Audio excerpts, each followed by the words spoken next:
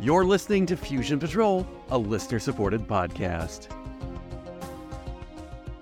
Each week, we take a single episode of a science fiction TV series, movie, or audio and overanalyze it to within an inch of its life. Welcome to the discussion.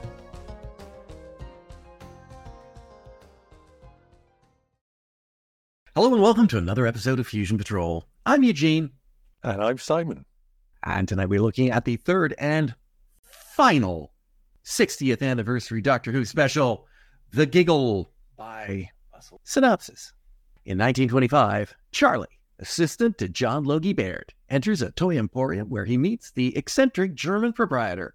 Charlie is in search of a toy doll for an experiment for his employer. He chooses Stookyville and returns to Baird's workshop. Using Stookyville's head as a test subject, Baird transmits the first television picture. As it catches fire, its mouth opens, and it laughs. In the present, the world is in chaos, and the Doctor and Donna are soon picked up by UNIT, taken to their skyscraper headquarters, where the Doctor finds Melanie Bush, a former companion, now working for UNIT, and Kate Lethbridge-Stewart. They explain that 2 days ago, the world went mad, and at the same time, the final worldwide Connect Everything satellite went live.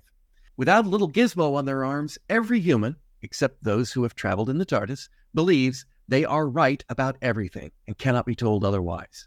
It's true, the planet has turned into one big online flame war, except with planes, trains, automobiles, guns, and whatever else. The Doctor quickly identifies that the first television image ever transmitted is lodged within every screen in the world, and it's causing all this. The Doctor authorizes UNIT to destroy the Korean satellite. While UNIT prepares to destroy the satellite, the Doctor and Donna take the TARDIS back to the time of the first television transmission, and they find the Toy Emporium. The Doctor soon realizes that the proprietor of the shop is none other than the eternal, immortal Toymaker, who has been nursing a grudge since the first Doctor defeated him at a game of logic. Corridors are traversed, and finally the Doctor challenges the Toymaker to a game. The game is cut cards. High card wins. The Toymaker wins, but the Doctor points out that they are even, and a win must be 2 out of 3. The Toymaker agrees. He'll do it back in 2023. Back in 2023, UNIT destroys the satellite, and I'm not sure, but I think that saves the world from the Giggle. However, not so much for the Doctor. The Toymaker is here, and he's decided to play the third and final match against the next Doctor. He fatally shoots the Doctor, starting the regeneration process. Then, magic happens, and the Doctor splits in two, one old, one new, and they challenge the Toymaker to a game of catch, which the Toymaker loses. He is banished from reality for all eternity. But now there are 2 Doctors, and with a little leftover Toymaker magic, there are now 2 TARDISes. Dr. New heads out into the universe, and the Doctor stays behind to live with Donna and her family to recover from the traumas of his life. The end. Now, not very often, but upon occasion, we do exchange a little of our opinions on these episodes before, but typically we don't. But once in a while, a little bit of it creeps through. And in a case like Doctor Who, big deal like this, some of it creeps through. It can be hard to help myself sometimes. Yeah, I can understand that. And I have avoided, as much as humanly possible, all online opinions podcasts. I have seen a few toots here and there with people talking about how amazing this was. Amazing, I say. It's the most amazing. Oh my gosh, Russell T Davies is God himself. He's so fantastic. It's amazing. Oh, it's wonderful. I love it. Not my opinion, but seems to be what I've seen so far, which is a bad sign for people who might be nursing that opinion when they come to this podcast. So, Simon, what did you think of The Giggle?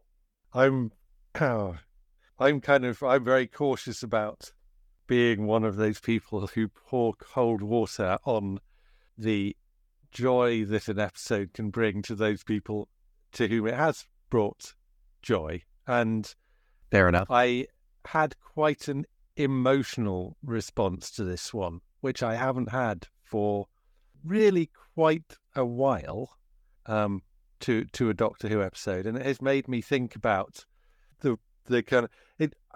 I mean, the fact that there are people who like like some episodes and don't like other episodes, and there's like certain eras of the show and don't like certain eras. None of that is new. Right. There are people who, for whatever peculiar reason, some sort of childhood trauma or something, don't like Steven Moffat's era of Doctor Who. I get that. I thought you were going to say Sylvester McCoy's, but okay, yeah. Yeah, well, Sylvester McCoy, it's the same thing. For everyone who loves Russell T Davies and hates Chris Chibnall, there are people who love Chris Chibnall and hate Steven Moffat or whatever it may be. So I think throughout the kind of, well, let's say the Capaldi and Whittaker runs of the show, I've kind of not had that kind of real sense of feeling disappointed or feeling like something deeply important about the show has been messed about with. And I think I did have that quite a lot, actually, with Russell T Davies in his original run. And, the passage of time has dulled the pain with some of it. And I had it again. Steven Moffat is not perfect. I definitely remember the last time I was really kind of feeling angry, having watched a Doctor Who episode, was after Death in Heaven, where Moffat brought back the Brigadier in a way that I thought was kind of deeply disrespectful and unpleasant, and kind of taints rewatching that episode. That was actually Capaldi, wasn't it? I was saying Capaldi run was fine, but it's odd. That was meant to be respectful. I know it was. That Moffat did that intend to be respectful, and yet some people vehemently see that as just a destruction of his memory. And that's the kind of thing about these things. It's these all of the kind of people involved in production, the number of stages anything goes through to get signed off, because it's not actually all down to Russell T Davies. There are umpteen other people involved in the process. There is a script editor, and there are multiple producers, and I think with certainly with David Tennant here, you've got him having some kind of creative input into the show, and they all think that what I'm get the spoiler right. The spoiler here is that my particular problem with this is the regeneration. This wasn't an episode I loved, but the regeneration really pushed my buttons. And it's not a regeneration, obviously a bi-generation, but it went through all of these kind of creatives who all thought that it was great. And as you say, the reaction online is, this is terrific. And so it's not like this is wrong. I would have, if I'd been in any of those meetings in some kind of parallel universe where I was some sort of TV executive, I'd have been going, oh my God, you can't possibly do this. People will hate it. People didn't hate it.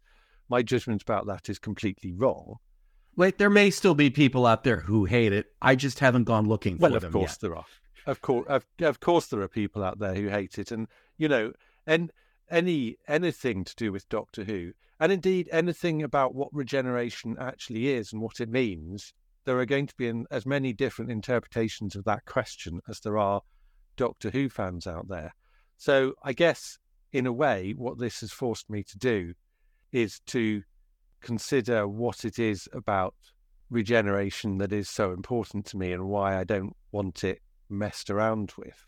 And I think it's because one thing that is really key to when I watch any Doctor Who is the sense that the Doctor is the same person whenever and this has been kind of diluted a bit, the idea that really what you're getting here is someone, I'm going to say someone new, because even Mel's line in this, to know who you're going to be, but it's going to be someone fantastic, and it's like someone is going to occupy a point in the Doctor's space-time continuum. Even that's not simple, because he's a time traveller, and so what that means is difficult. But I guess fundamentally the point about identity has to do with memory, and the Doctor keeps a set of memories even through regeneration, apart from Paul McGann's Doctor, and even then they came back.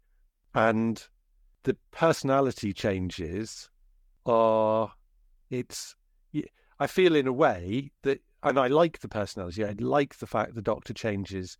It's still the same person, and it's a different personality, but it's not a completely different personality. It's a different set of characteristics coming to the fore that are all there in some sense. It's a different desktop. I think well, yes, in a sense it is, but in a sense it's also reflecting the fact that if I were to kind of examine my own core beliefs about identity and kind of leaving all of the kind of intellectual philosophical arguments that I studied at the university and just kind of going, well, what do I actually instinctively believe? I think it has partly to do with memory being a kind of massive force in it, and it has partly to do with biology in the sense that the body with which we inhabit has such a huge effect on things like our mood. I mean, if you just think about how different I am when I'm hungry compared to when I've been fed, I think, and for people who experience chronic pain, or, I mean, we know all this stuff from people who've experienced brain damage or whatever, that huge personality changes can take effect. And the Doctor has this complete cellular regeneration. So all of that's kind of fine.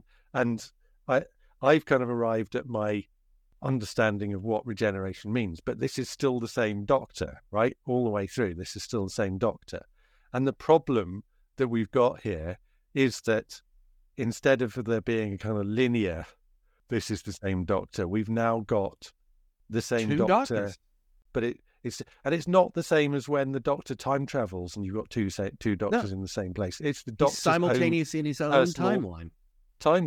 And whatever happens to David Tennant's Doctor now, Ncuti Gatwa's Doctor is not going to remember because they have diverged. Okay. And I don't know how I feel about that. I have questions. Well, I do know how I feel about that. I don't know how I'm going to feel about it, but right now, I don't like it. I feel I don't livid. like it at all. Exactly. Okay, but so here is the weirdy part. Okay, if you look at this let's come back to our RTD mantra. Don't think. But if you think about this for a second, can David Tennant's Doctor regenerate? Now, will there be a different next Doctor if he gets hit by a car while he's shopping with Donna? I don't know. We got another line, or did he expend all his regenerative power and it's gone off into Ncuti's Doctor, and now Tennant is the end of the line, that he will grow old and die or whatever? I don't know, but they say in this episode, Ncuti says, I'm me because I'm okay because you took the time to get healed, which more than implies that Ncuti is still a future incarnation of David Tennant, which is don't think or you will hurt yourself. Well, I want to say, your comments about what you're livid about is interesting, and I mean that in a serious way. I'm not trying to diminish it, but immediately after the episode, which is when I know you had our first conversation, what you were upset about was once again getting a companion, getting their own little bespoke Doctor to take, like Rose did. I mean, when the comparison was there to that. No, that sounded like what you were talking about. They've pulled the same ending again. That's kind of not my issue. I don't mind what the Doctor does now. No, just the fact that RTD has to do that to give them a happy kind of. I can't leave Rose without a consolation prize, so she gets her. What was the term you used for that one? Paper cutout Doctor. Yeah, I mean, so there is the fact that Russell T Davies has done this before in Journey's End. He did it slightly differently, but in effect, he took a regeneration and he used it to create duplicate Doctor. But in that case, he did explicitly say this Doctor cannot regenerate. Yes, and he did it so that Rose would have a Doctor. I don't think that's what he was doing here. I don't think Donna was incomplete without the Doctor. I think no. It's just it's that idea that we don't want to kill the Doctor. We don't want the 10th Doctor to be gone. He has to continue on.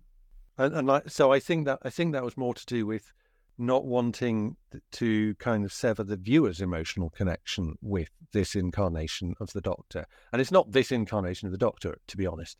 It's David Tennant playing the Doctor, because for the same reason I dislike this. I dislike naming the Doctors as the 14th Doctor or whatever, because it's not the 14th Doctor. It's the Doctor. It's the first Doctor, right?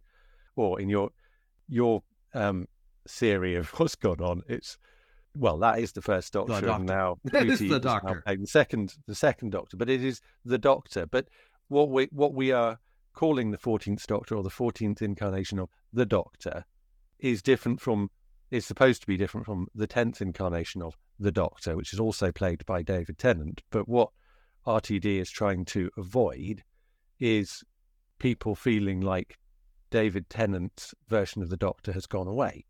The reason I think that's kind of self-defeating is that, and again, I'm wrong, everyone else loves this episode, fine.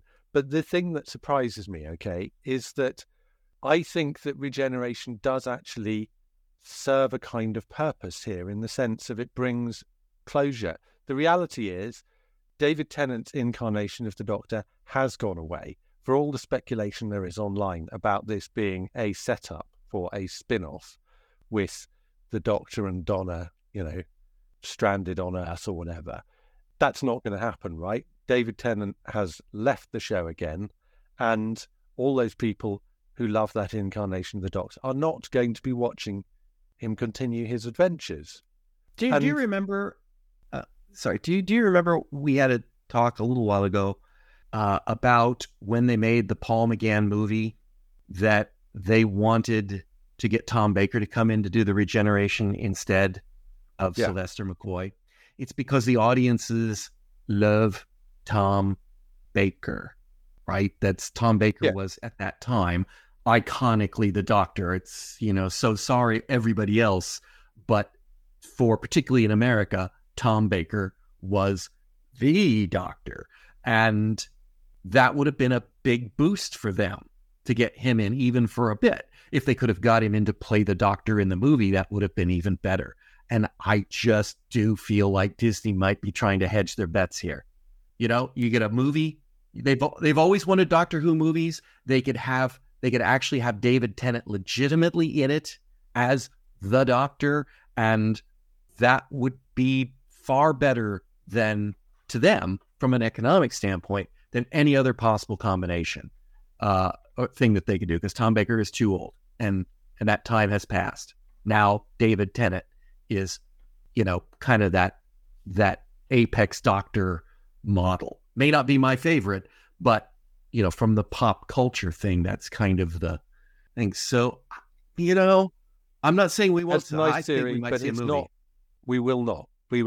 Okay, I don't think we are going to see David Tennant play the Doctor again until we get the 75th anniversary or whatever it is, and we get him playing the Curator, and maybe he regenerates into the Curator. David Tennant has left Doctor Who because he wanted to do other things, and the reason he's come back to Doctor Who now is because it was just 3 episodes. He's not going to start doing a movie series or whatever. I just think that is not going to happen. And £50 million salary? That's not part of the consideration around why. No, I mean, I think if he'd been willing to come back and play the Doctor, they would have carried on having him. They'd have had him for what I'm calling season 40, what might be season 14 or 1 or whatever. They'd have brought him back for that. But that's, he's done that. He's not doing that again. I don't think that is happening. And I think that you couldn't get Leonard Nimoy back for a series of Star Trek, but you could get Leonard Nimoy back for a big budget movie and a fat paycheck. It's less time, it's less commitment, and it's a lot more money. I don't think that is part of the reason that Russell T Davies has done this. I think the reason he has done it is because he thinks that it's unhappy to have Tennant's Doctor die. Yes, in the episode. But you can have more than one purpose in your mind when you're doing something. You can have more than one position. You can't. It's not binary. It doesn't have to be binary. I'm doing this because I either want a happy ending or I want a sad ending. It can be the universe is not that. I'm sure I've heard those words somewhere very recently. The universe is not binary, and I'm absolutely sure he just wants to have a happy ending. He wants all the doctors to have a happy ending. He said so as much in the commentary. He doesn't want them to die. He said that. And he said that this is not the idea that he's leaving the door open for a movie or whatever is, I mean, it doesn't fit with anything that we've heard or seen anything about anywhere else. But we have absolutely, we know from, as you say, the commentary, that this is the reason that he did this here. It's also the reason that he did not want to kill off any of the companions, because he has this view that, when you kill a companion, and he was critical in the episode of what Moffat did to Amy Pond and to Clara and to Bill. He doesn't like the episodes where they die, and he seems to have extended that even to regeneration. And I think that's a problem, because I think he's trying to give the audience this happy experience, but I think he's denying them the closure of when their favourite actor playing the Doctor goes away, and seeing that the kind of moment in which they transform. And I also think he's creating a problem for the new actor. And I don't think he's alone in thinking it's a difficult thing for audiences to take to the new actor, because the previous one has had to die in order for them to take their place. Because in a way, that was what we saw Moffat dancing around in Deep Breath, where he has Matt Smith appear and give what is basically a kind of fourth wall breaking appeal to Matt Smith fans to give Capaldi a chance. I mean, that's what Clara is a proxy for in that scene. But by doing what he's done here and just allowing Tennant's Doctor to continue, he's not actually even steering the fans down that road. I think he's giving Ncuti Gatwa a difficult time, because he has to spend his first 20 minutes as the Doctor playing second fiddle when he should be the pretender, the absolute lead in those scenes. Although I don't think Gatwa's going to have a problem with that, based on how fantastic he was. But I think those things it makes it all problematic in terms of just the kind of the real world function that regeneration is supposed to provide in terms of stewarding the audience through a change of Doctor. And I also think there's an in-world problem with it, which quite simply is regeneration is supposed to deal with the Doctor dying. It's a consequence of the Doctor dying. But actually what happens here is there is no consequence to the Doctor dying. The Doctor being killed in this case means the Doctor survives, and as a bonus kind of spawns an additional Doctor. So what the hell was the drawback there? I don't think this is a good idea. If we never see David Tennant again, I will always think of Ncuti Gatwa as a different Doctor. And I don't, so, okay, let me, we have so far off talking about the episode and to the ramifications, but that's, hardly surprising. I was thinking about this. This is not, call it a bi-generation, and there are some distinctions, but this is actually asexual reproduction. The Doctor has split into two. There are now two Doctors. The Toymaker makes it sound like if he kills one of them, they too will now split in two. Because that's what he's contemplating. Is like, I just keep killing you and you'll split into two and then there'll be more of you to kill. And which is like, let's get a new showrunner before we change Doctors again. They tried to stop him. Which is like, well, why would you do that? Why would you try to stop him? You're just going to shoot me again. Okay. Yeah. Yeah. Where's the drawback? We'll just get another one here. But if you think about it, this is a question that has come up somewhere in the ages, and think I even peeked at the first sentence of summary of Wikipedia, and this is something. If you have an amoeba, how long does an amoeba live? Right? They go about 2 days before they split into two identical amoebas. Is the amoeba still alive? Is it two new amoebas? Is an amoeba immortal until someone squashes it or burns it in a lab or something? I don't know. But it's definitely two amoebas, and they go off and do different things. They don't have memories, but they have different experiences. One might get fatter and the other one might get skinnier if they go down the wrong food path, whatever. But they are they will start having different amoeba experiences from the moment they split. And they are two different amoeba, but they are the same amoeba. And, that's a mind bender. I don't know how you would consider that. Is that one continuous life, or is that an end and two new lives? I don't know.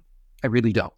It does kind of raise the question whether in the terminology of 14th Doctor, 15th Doctor stuff, is whether the character that David Tennant is playing post by generation is 15A and Ncuti is 15B, as it were. Or he's died. Tennant is 15 and Ncuti is 1 beta.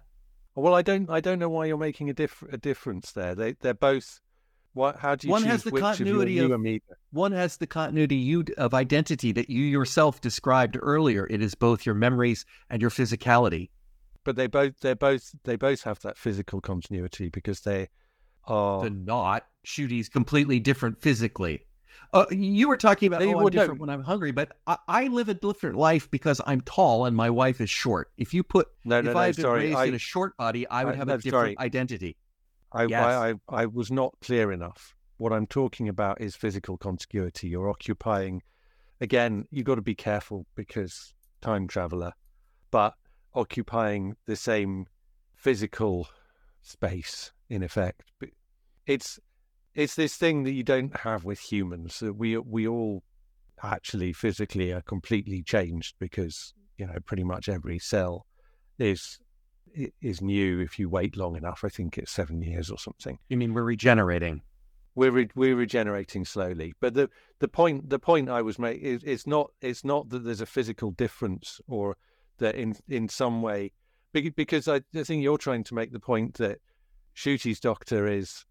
He is not as much the Doctor because he's changed, but then, that would be the argument for saying that Whittaker's Doctor is not as much, she was different from Capaldi, right? But what I'm trying to argue is that she is the same as Capaldi, and the Doctor that Tennant was playing at the beginning of this episode was the same as Whittaker's Doctor because they'd been in the same space.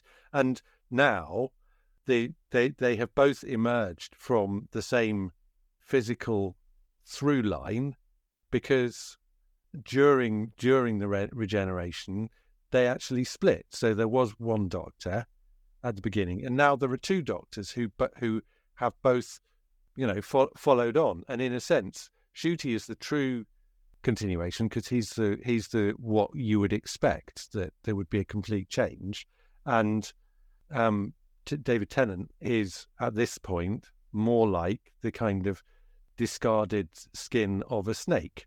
Yeah, no, I'm not going to go with that. Capaldi and Whittaker are two different beings, and they are also the same. That is, they are a continuation of the same being. They are why?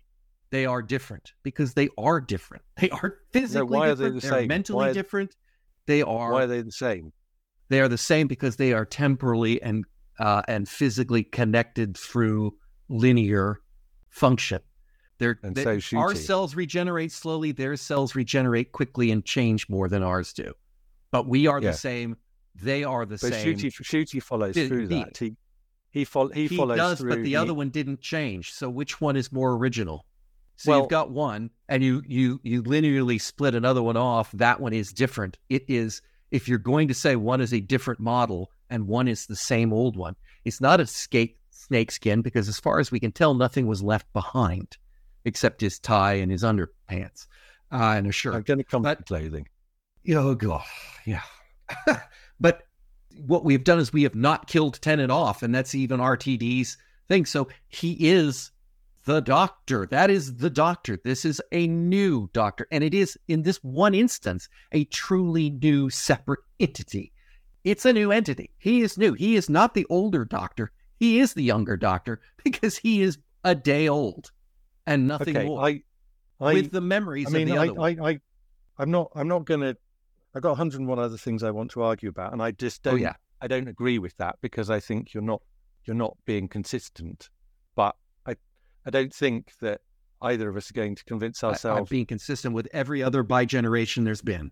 No, I think you're not being consistent in saying there is some sense in which in every other regeneration, when the Doctor changes but is still the same, the fact that Ncuti changes here means that he is, David Tennant says it's a different person in the episode. What, the end of the end of time?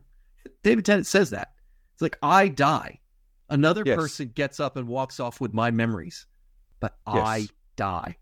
It isn't new, but it is also, which is the previous Doctor reanimated. The point I'm making about consistency is that I think all of these arguments you're making about Ncuti's Doctor apply to every previous regeneration. So it depends on your understanding of regeneration, and I think you and I, unsurprisingly, have slightly different understandings of regeneration, and there's kind of no point in arguing about which one is right or wrong, because RTD didn't think about it.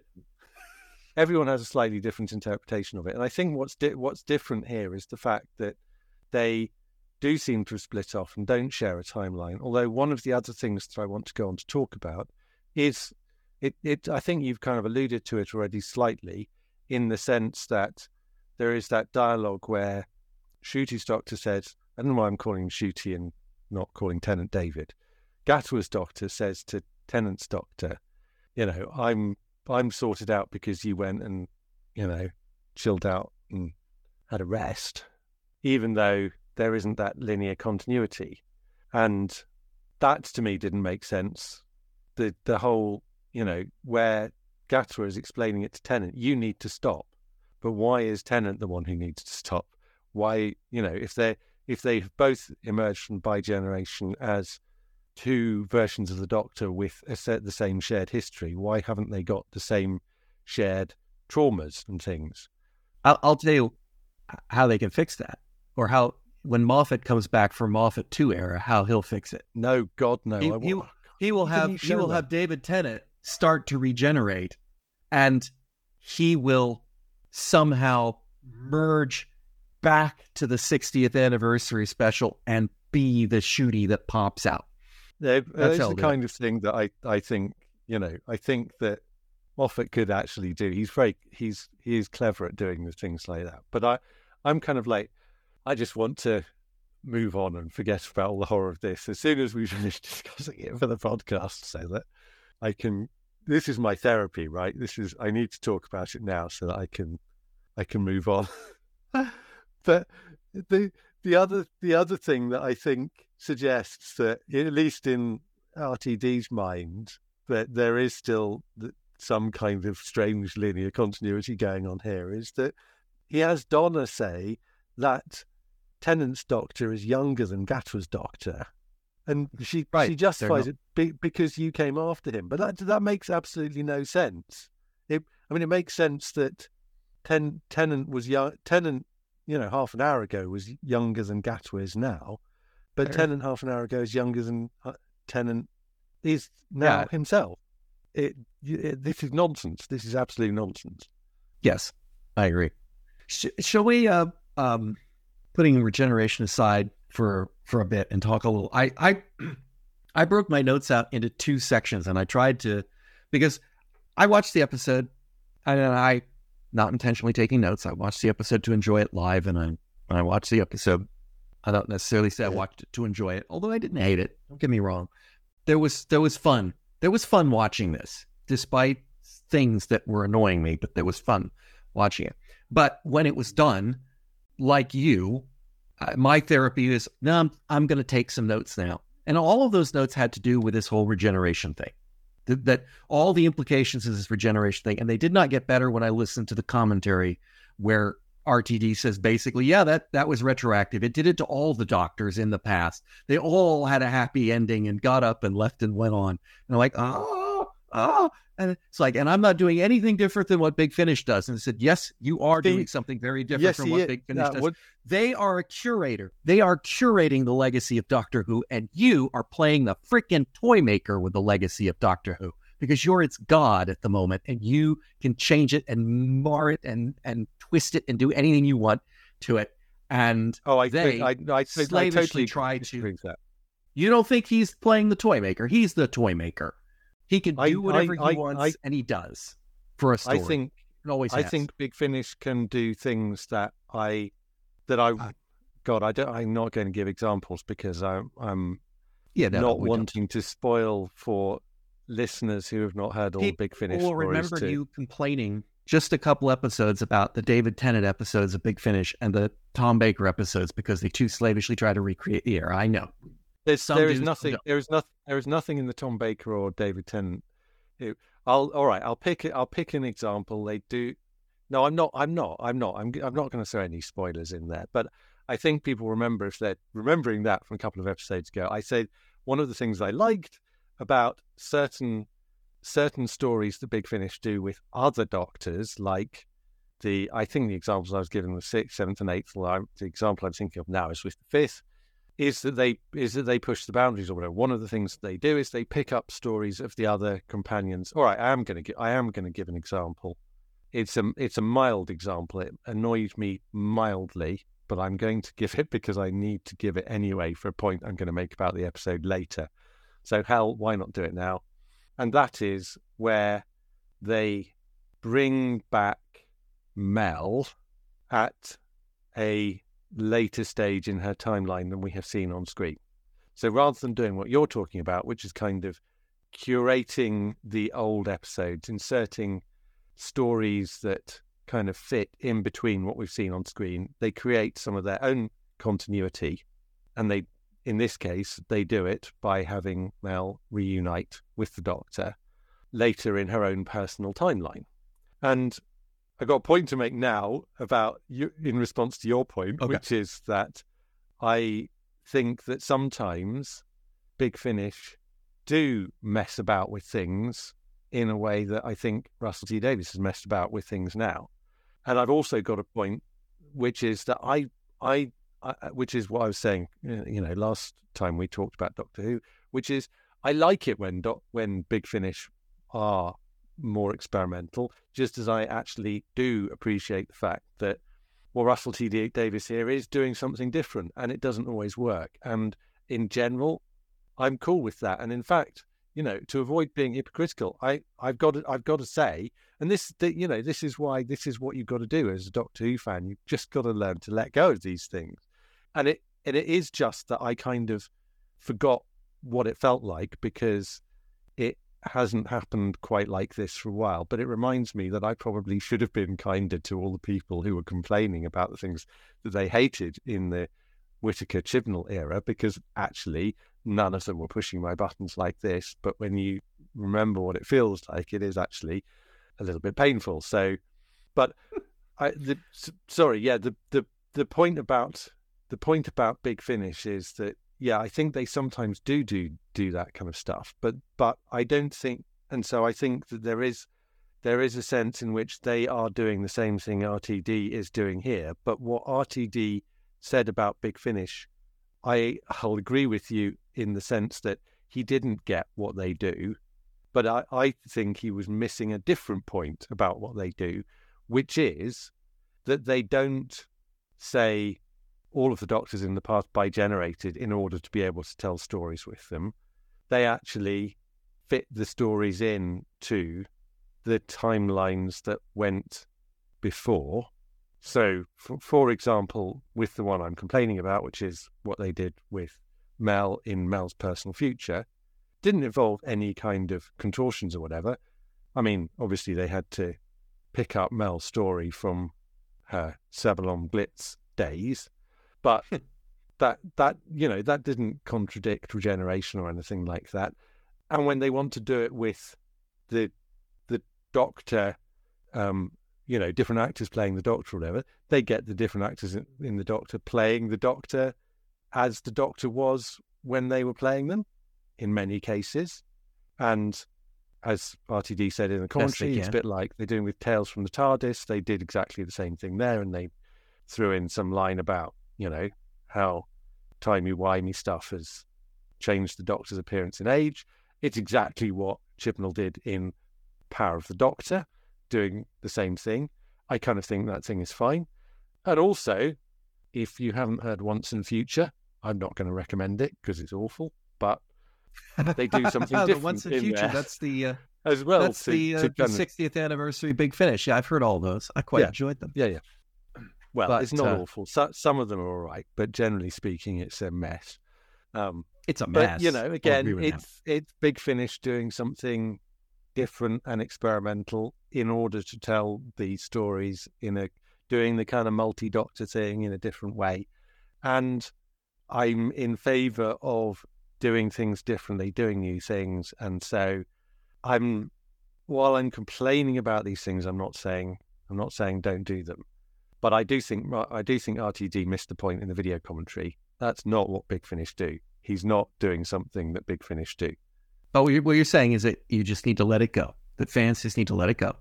Yes, just let it go. And I am very much looking forward to RTD telling us that too, because he has been talking to the audience in these 3 episodes, and I'm looking forward to. I'm thinking episode 2, where Gatwa's Doctor breaks into a song and dance number of "Let It Go," maybe with Waddingham from Ted Lasso.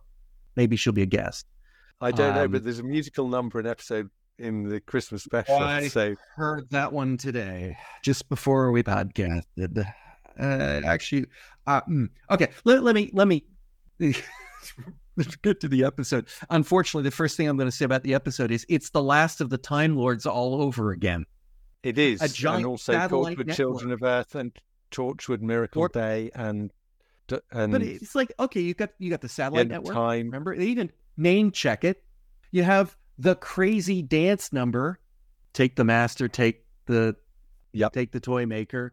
RTD overuses pop music. He even says that in the commentary. He loves the power of pop music. I think it dates the show and it doesn't work, but okay.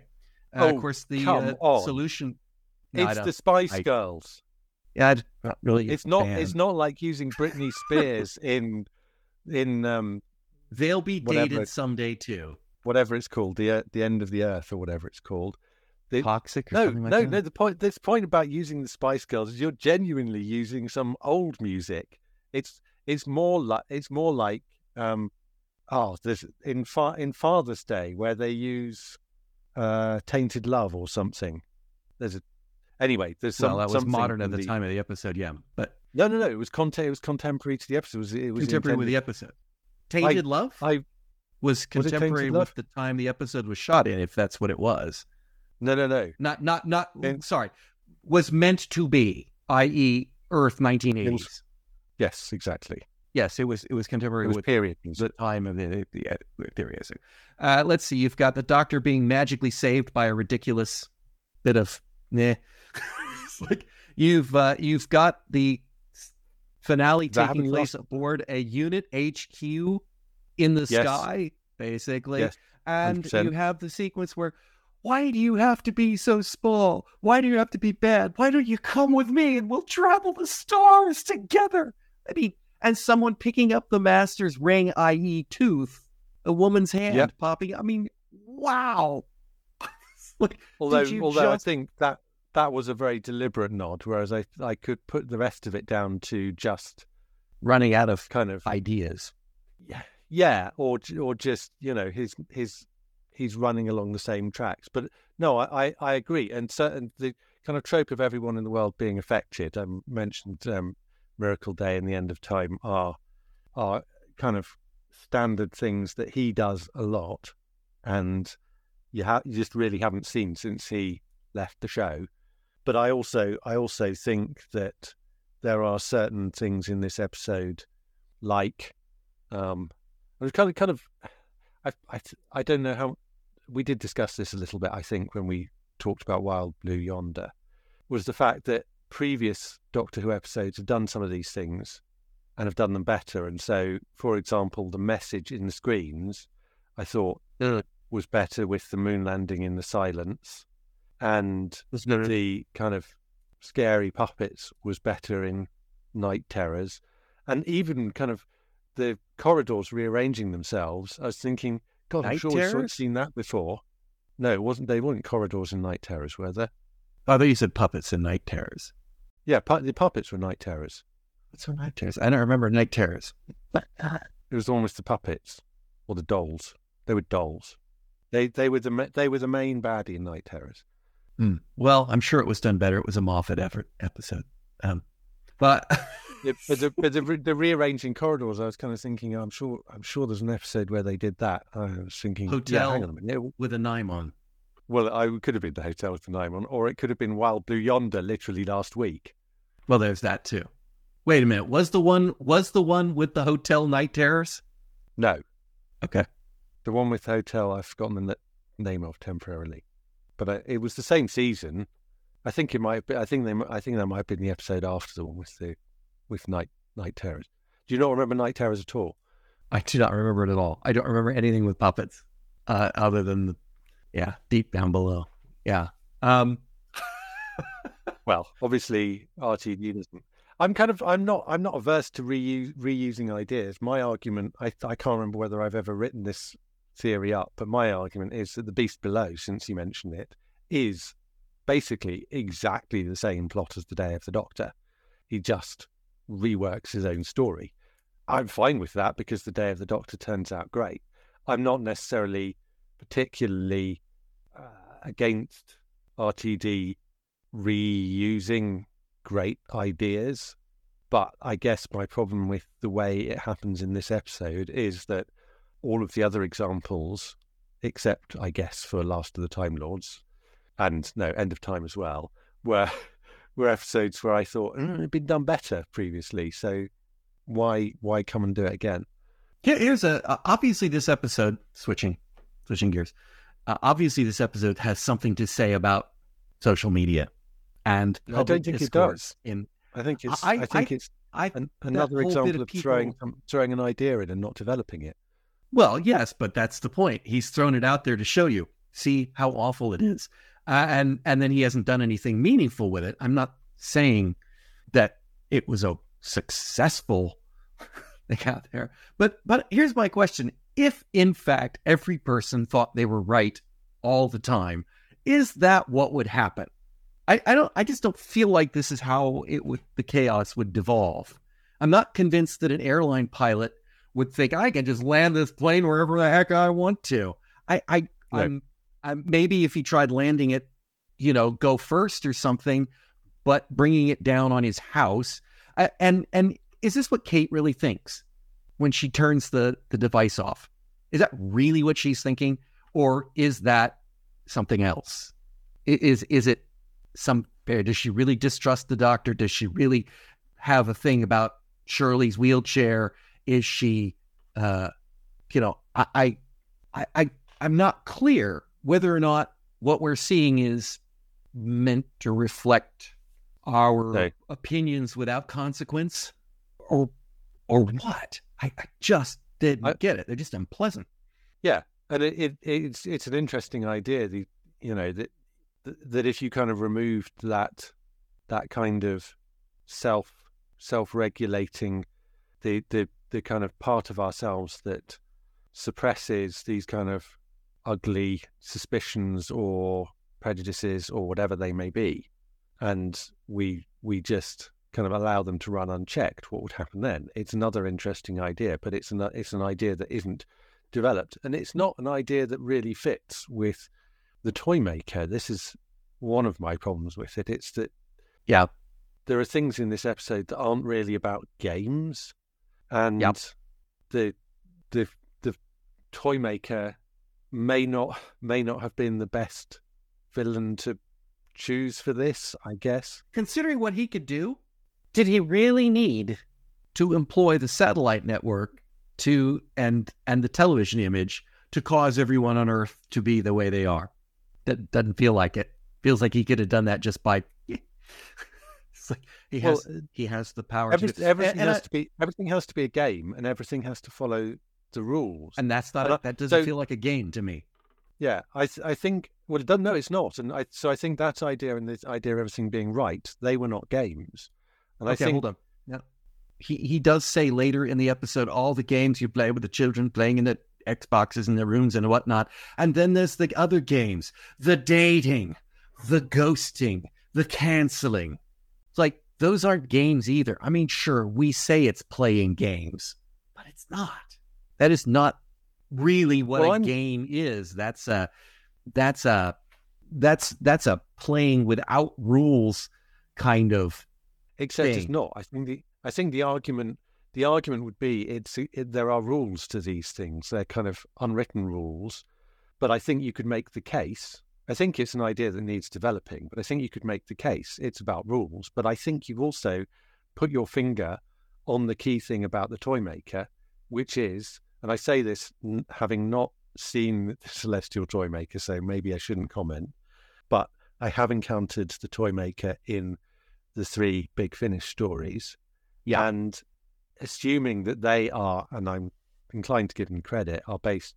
I haven't seen the Celestial Toymaker because I'm waiting for the animation to come out, which is now announced. Waiting is one word. Dreading is another. Yeah, possibly. But the way that they interpret the Toymaker is that it's all about rules. It's all about rules, and that's not. He won't cheat. Really, the kind of take on this here, because I think even when they do play a game with the Toymaker, I don't mind them choosing a simple game. So cutting the cards is fine because that has a clear set of rules and that kind of fits with the way the Toymaker thinks.